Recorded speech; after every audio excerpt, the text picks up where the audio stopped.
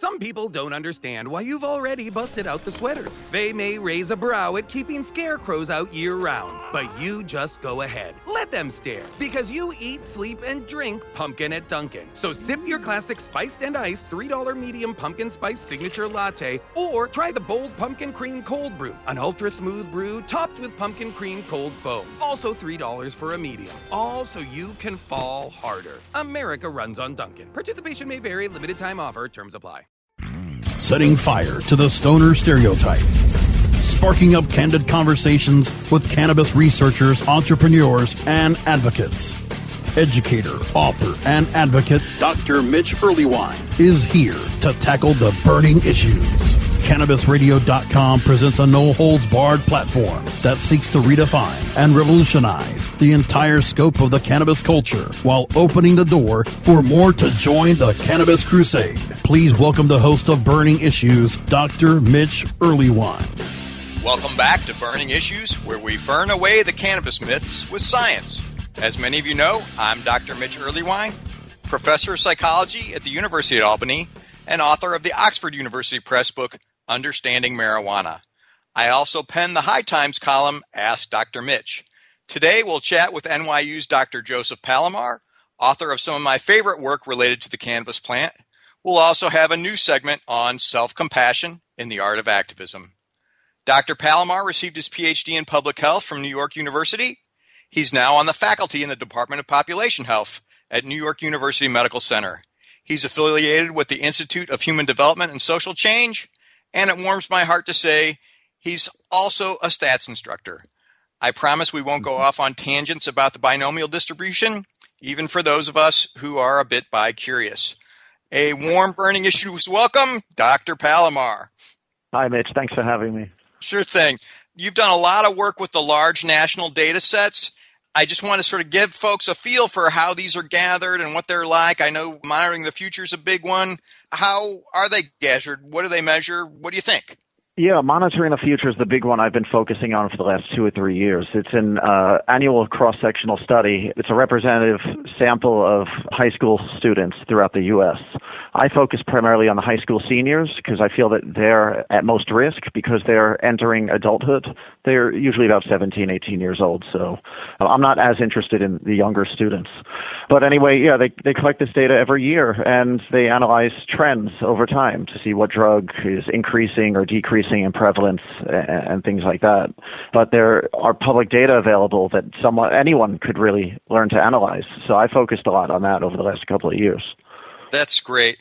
And so it seems like these are a bunch of kids sort of sitting around in a classroom filling these out.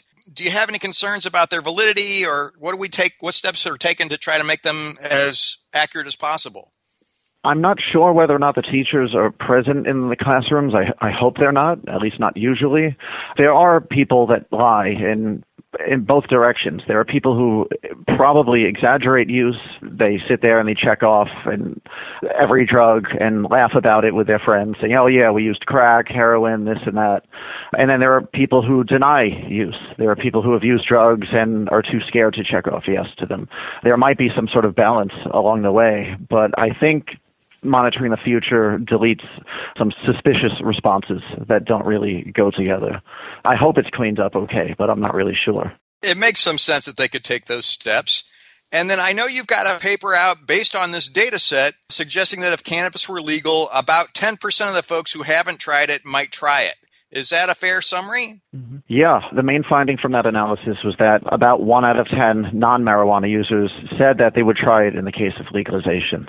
The interesting thing is we actually originally presented this is that 90% of non-marijuana users said that they would not use. But the editors didn't like that very much. We had to say that 10% said they would try it. There are some problems with the question, though. It's very vague. For example, they didn't specify an age limit. They didn't say if you were 21 or anything like that. So it was kind of a vague question, but we just analyzed that one variable that was available. I'm curious about that framing then, too. The idea that, hey, 90% wouldn't seems in some ways kind of encouraging to the legalization movement, but it sounds like your reviewers on the paper were apprehensive about that approach. Yeah, I don't remember if it was the journal it was published in or the previous journal that reviewed it, but I've had a couple of reviewers point out they didn't like the wording, that it sounded too liberal. I think it was in the previous journal that reviewed it. And then when I resubmitted somewhere else, I said only 10% said they would use, and I had to remove only. So I had to keep it as objective as possible. And I get it. It's scientific literature, and I don't want it political. I mean, this is what we have to deal with. I mean, you have a million publications. You deal with this stuff every day. Indeed, I do. And it's curious how that only 10% had to become 10% and things like that. I'm always intrigued when my colleagues make reviewing comments like that. So that's a hoot. Yeah. But it's interesting because I've gotten a lot of criticism from, I'll just say, our side about this paper because I wanted it to be a simple, objective paper. There's nothing political about it. I don't mention if and how marijuana is bad anywhere in the paper. It's just its rates of use and how legalization might relate to rates of use throughout the world. It's not an anti-marijuana paper. It's not a pro-legalization paper. It's the facts. It's what we found with the data. Some people, weren't happy with this. For example, an author at High Times came for me in an article saying, basically I didn't know what I was talking about, but he didn't really read the paper to my knowledge. And then there are trolls, the whole troll phenomenon on the internet. They assume you're an anti-legalization person if you put out objective information that goes against your cause. It's objective data. That's all it is. It's not a pro or anti-legalization paper. Let me apologize for my High Times colleagues and assure you that everybody in the movement is grateful for you. I've tried to look at these huge data sets, and they're monsters. So the fact that you can even get this inside a computer program and turn it into statistics, I bow to you, man. Thank you. This is an incredible task with some huge samples and some amazingly weird quirks about it. So, no, we're incredibly grateful. Well, thank you.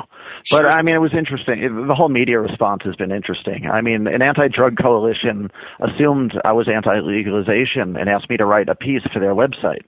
And I wrote up this piece, and I submitted it to them, and they rejected it. They thought it was too liberal, and I mentioned harm reduction, and they weren't happy about that. They said, we only take a firm, abstinence-only stance. We can't accept your piece.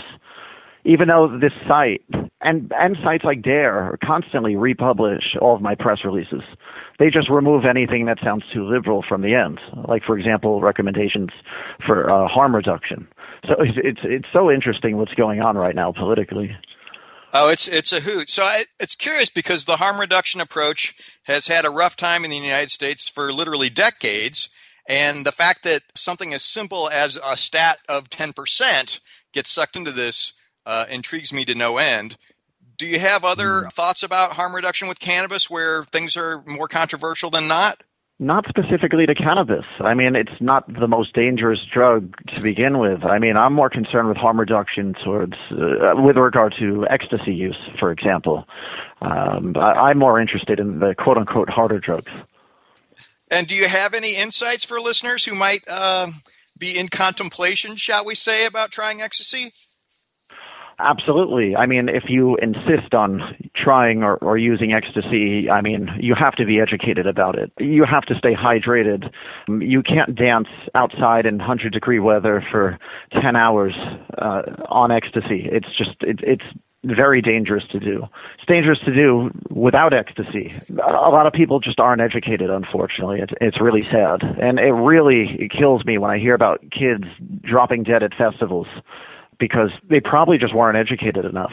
And then a lot of ecstasy is also contaminated with adulterants such as bath salts. And you never really know what you're getting. So if you insist on using, I'd say try to get a test kit and find out if it's real MDMA or if it's the fake stuff. It's funny because that's such a problem with the underground market more generally, and I have to confess, if we did have a legal market in ecstasy, God forbid I should even mention it, we'd at least know the purity of the product. Absolutely. But, a lot of people will think that that's promoting or condoning use, unfortunately. I mean, rates of use are increasing, and it's becoming more normalized. I mean, look at pop culture. I mean, Molly is everywhere. So, I mean, you might be strongly against drugs, but you might have a teenage kid who's using it and you don't know about it. And God forbid, like, something happens to your kid. That is related to your anti-drug stance, because if people thought a little bit more in an open-minded fashion that harm reduction techniques might be more available. Well, as my cannabis radio brother Vivian McPeak would say, we have to pause for the cause because there are flaws in the laws. We're going to get a word from our sponsors and be right back. Please don't go away. More burning issues coming up after we blaze through these words from our sponsors. Your connection to quality cannabis insurance services is spelled Kaercher. That's Karcher Insurance. We have worked with ventures like Cannabis for over 60 years. We're proud to represent over 50 companies with tailor-made cannabis plans for owners just like you to insure your product, your plants, and your pursuits. Kaercher spells out their full-service insurance services ranging from commercial to bonds, to personal, from life to health, and more. Contact the team at KarcherInsurance.com and let our experience work for you. That's Kaercher Insurance.com. Contact Karen and the team at Karcher Insurance at 1-844-421-3560. That's 844-421-3560. MJWellness.com, the largest medical marijuana community in the world. Connect with thousands of patients, doctors, industry leaders, and businesses through shared personal experiences along our worldwide network. Discover new therapies and benefits with content tailored to you. Come grow your network on MJWellness.com. You're not alone. Your wellness matters. Learn, live, and thrive. Check out MJWellness.com today. Doc Rob, the concierge for better living. Cannabis is just one of the many great plants that we have on this planet called Earth that we can use consciously and intelligently to improve our well-being. Take a real, raw, inside look at healthier living while sharing great ideas and improvements for a better quality of life. Learning to live and live well is a lifelong process. This is a journey. You could be 80 years old or 8 years old. You can still learn something that's going to make tomorrow a little bit healthier, a little bit easier, a little bit happier, a little bit better. The Concierge for Better Living with Doc Rob. Only on CannabisRadio.com. Time to fan the fire on some more burning issues. Only on CannabisRadio.com. And we're back. We're talking with Dr. Joseph Palamar from New York University. I wanted to bring up some of your work that looks at the synthetic cannabinoids like K2, Dr. Palamar. We were struck with lose its pop. What have you noticed? Well, it was a lot more popular a couple of years ago. About 1 out of 10 high school seniors reported use about 3 years ago, but use has decreased a lot since then, thankfully. The problem is a lot of people are resorting to this synthetic. I shouldn't even call it synthetic weed, but I'm just saying that because it's easier for people to understand. A lot of people resorting to synthetic weed because they're worried they're going to get arrested holding the real stuff, or they're worried they're going to fail a drug test. And if you happen to be black or Hispanic and live in an area like New York City or D.C., then the chances of you getting stopped and frisked and possibly arrested and sentenced because of marijuana possession are much more likely. So it's really sad to see that people are resorting to this garbage of a drug. So essentially we're turning to a harder drug, a drug with markedly more negative consequences, simply to sidestep prohibition and drug tests. Pretty much, and that's the way it is. And I'm not saying that synthetic cannabinoids will totally disappear if marijuana happened to be legalized. I mean, people are still using it to pass drug tests. So I don't really know what's going on in Colorado right now, for example. I don't know if people are failing drug tests or what, but I mean, it still is a risk. But we need to get this stuff off the streets. I mean, it's a horrible drug that's going around. It's funny because I had thought that the word, maybe that was part of why its popularity was decreasing. Do you have any insights into why it may be dropping?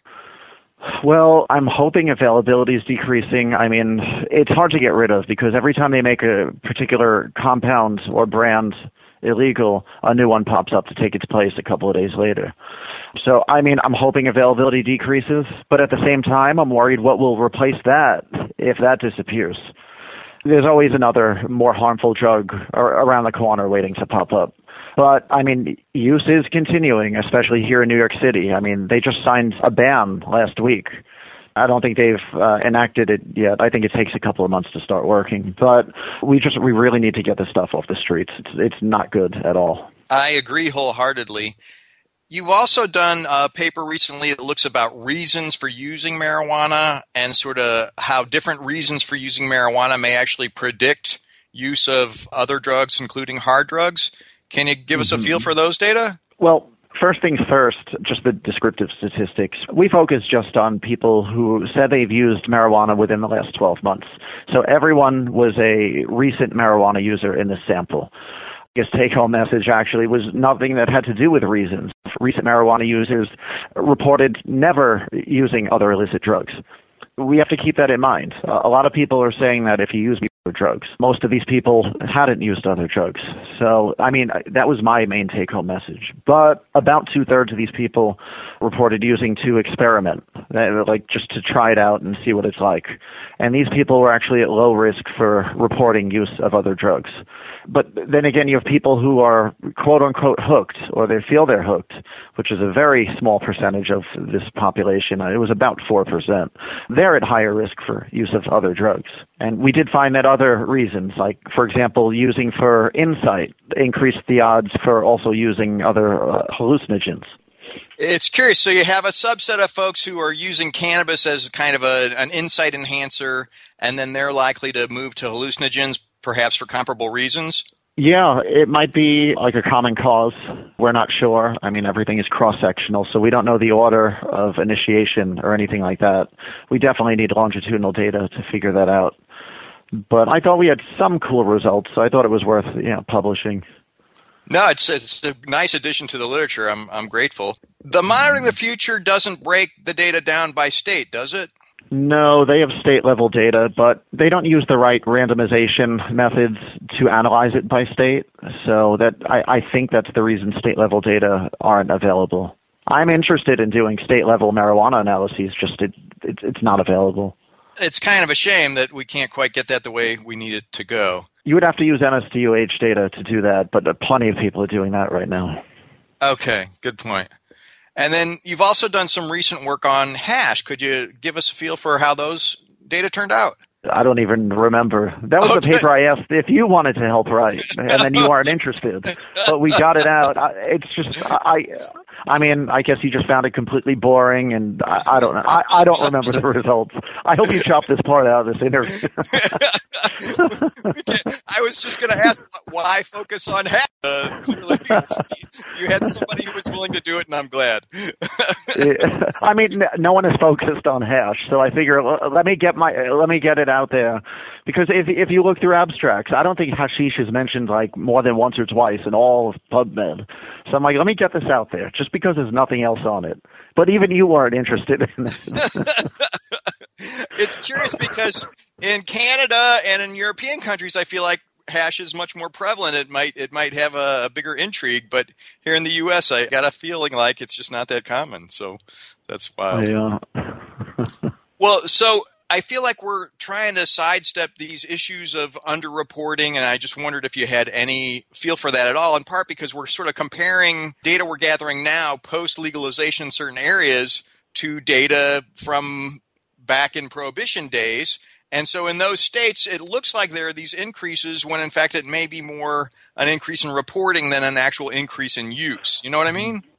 Yeah, it might be an increase of willingness to report. You make an excellent point, because if marijuana is being less stigmatized right now, then your average person might be more likely to just talk about it in the open. And some things I notice is that, I mean, everybody I talk about drugs. I go on a lot of dates. I talk about drugs with all of them. It's what I do. I talk about drugs all the time.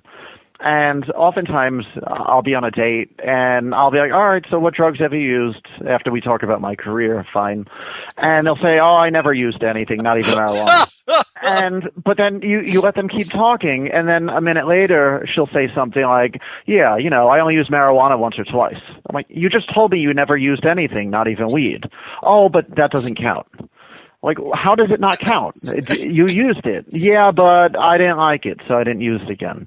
You used it. You were supposed to check off yes if you took a survey, but you would have lied and said no. So I guess this counts as qualitative or ethnographical research. I don't know. But I noticed firsthand that a lot of people just straight out lie about drugs because it's stigmatized. And I just want to emphasize to listeners that Dr. Palamar is single, yes. This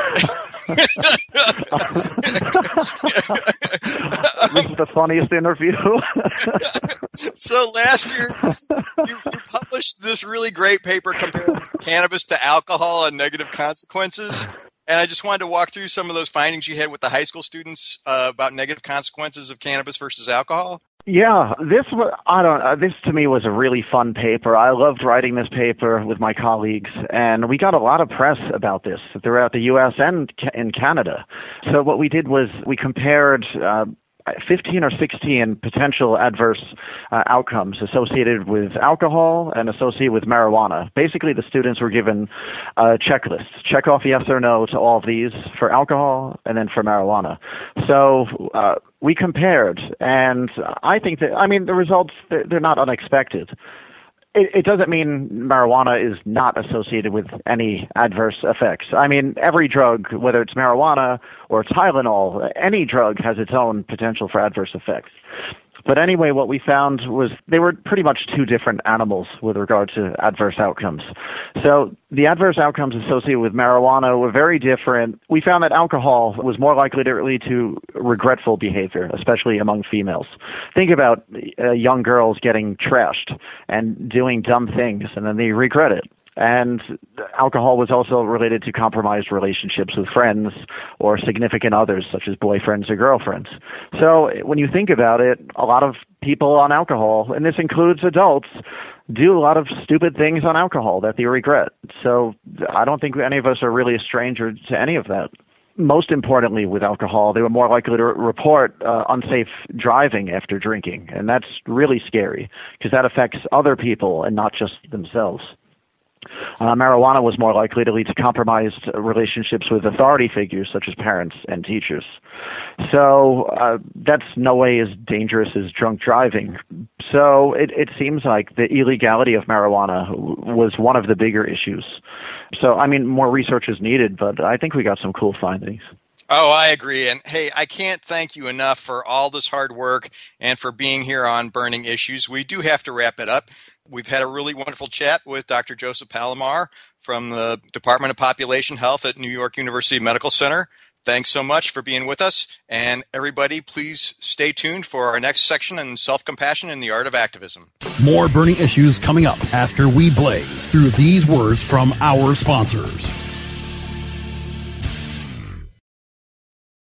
Dr. Dabber, hurry! Its temperature is shooting past 1,000 degrees Fahrenheit. It's burning up. I'm afraid for this little guy, it's just too late. What caused the problem? Only Dr. Dabber can maintain the perfect temperature for a smooth-tasting, slower burn. This standard vaporizer lost all of its health benefits, sending it up in smoke. So you're telling me that most vapor pens burn so hot they produce smoke, not vapor? Correct. Keep away from those standard vaporizer pens and turn to Dr. Dabber. Doctor's orders. Less heat, more flavor. Ganjapreneur.com, your guide to the cannabis business world. Ganjapreneur.com is a comprehensive resource for cannabis professionals and entrepreneurs. Download the Ganjapreneur app on your smartphone or tablet to catch up on cannabis industry news, scroll through our daily job listings, and learn about successful cannabis companies, executives, and investors. Ganjapreneur.com, helping ganjapreneurs grow. Growing green to generate more green. Hello to all you happy herbalizers, smiling trippy hippies, and everyone who believes in freedom and tolerance. This is The Grow Show, and I'm Kyle Cushman. From food to fuel, from remedy to resource. Welcome my guest, Ed Rosenthal, the guru of ganja. Let me ask you, right now I hear your lighter clicking. Are you smoking indoor or are you smoking sun-grown? What am I smoking? I'm smoking concentrate. Way to get out of the answer there. So you're truly like the king, right? You just clap your hands and somebody brings you a bowl and you're all set, right? I wish that were the case. The Grow Show with Kyle Cushman, only on CannabisRadio.com. Time to fan the fire on some more burning issues, only on CannabisRadio.com. And welcome back to Burning Issues, your chapter of self-compassion in the art of activism. Here's the part of our show that encourages all our listeners to take good care of themselves and each other. It's how we support the Cannabis Crusade. I got a nice email asking about some of the work we've discussed about our own thoughts. Many of the Burning Issues listeners have learned a good deal and a great lesson from the plant itself, the idea that our thoughts are not reality. We've all had moments when our thoughts were clearly wrong and got us to feel strangely. Walking in the woods, I once stepped on a stick. For less than a second, I thought it was a snake and almost leaped from my skin. As soon as I realized it was a stick, I wasn't afraid. In fact, it was kind of funny. The stick didn't scare me. The snake didn't scare me. It wasn't even there. It was the thought of the snake that scared me plenty. Fortunately, the thought was not reality. But it's easy to over-identify with our thoughts. It's easy to think that we think what's real, even when it's not real. And of course, that has an impact on how we feel. Truth is, plenty of thoughts just bounce around my head like drunken monkeys. The idea helps me make a certain distinction. I can have thoughts pop up left and right, but I don't have to believe them. And the way to weaken my belief usually involves asking questions. This is all kind of hard in the abstract, so let me grab one of the thoughts that seems to show up for me a lot. I should be happy all the time. Right off the bat, I know this one's going to be a bit irrational because it has a should in it, and it's also got an all. I should be happy all the time. All, always, never, and extremes like that can drive anyone nuts. Recognizing tough thoughts can be a good first step towards letting them loose. So let's take a close look at this thought and ask some questions. I should be happy all the time? My questions usually involve seeing how much I really believe the thought. Then I ask for evidence. I pretend like I heard it from someone else, and then I look for a better way to think about whatever it is. So, I should be happy all the time. On a scale from 0, not at all, to 10, absolutely, how much do I really believe this thought? I gotta admit, this one gets me sometimes. I think that deep down, I'm probably an 8. A part of me really does think that I'm supposed to be happy all the time. So next I ask, is there any evidence that this thought is really true all the time? In truth, I have to say no. I'd love it if I were happier. I know some people who are happier more often than I am, but I can't say there's evidence that I should be happy all the time. So I gotta let that sink in a minute and then ask the next question. If somebody else told me this, would I believe it? If somebody else told me I have to be happy all the time, I'd probably start laughing. It sounds pretty impossible when you hear it. I might say, good luck, buddy, or better yet, let yourself off the hook. Hey, the Bible says even Jesus wept. My last question is there a better way to think about this? I think so. Rather than thinking I should be happy all the time, I can see it a little differently. Yes, I would love to be happy more often.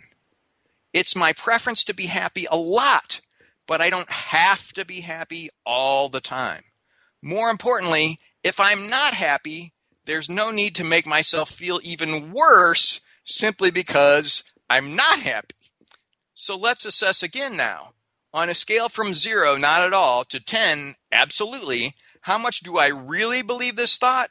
I should be happy all the time? Well, now that I've kind of hashed through it, I really don't believe it very much at all. I guess I'd give it a 2. I'm sure this thought will pop up again, but I won't have to believe it. And now, I won't make myself feel bad about feeling bad in the first place.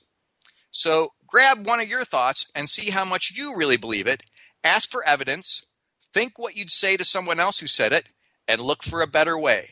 The thought might not disappear, but it's less likely to drive you nuts. Hey, my hearty thanks to you all. Thanks for listening to CannabisRadio.com. You can find us at CannabisRadio.com. You can find us on our Height Radio. You can find us on iTunes. My endless thanks to producer extraordinaire Brasco and our guest, the commendable Dr. Joseph Palamar of New York University. I'm Dr. Mitch Earleywine. Follow your heart and let the data be your guide.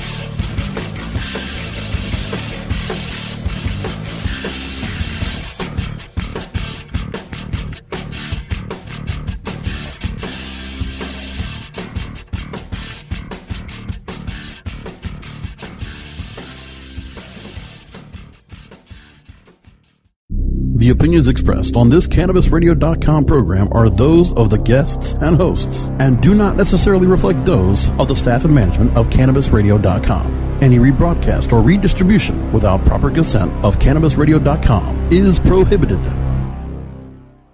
Some people don't understand why you've already busted out the sweaters. They may raise a brow at keeping scarecrows out year-round, but you just go ahead. Let them stare, because you eat, sleep, and drink pumpkin at Dunkin'. So sip your classic spiced and iced $3 medium pumpkin spice signature latte, or try the bold pumpkin cream cold brew, an ultra-smooth brew topped with pumpkin cream cold foam. Also $3 for a medium. All so you can fall harder. America runs on Dunkin'. Participation may vary. Limited time offer. Terms apply.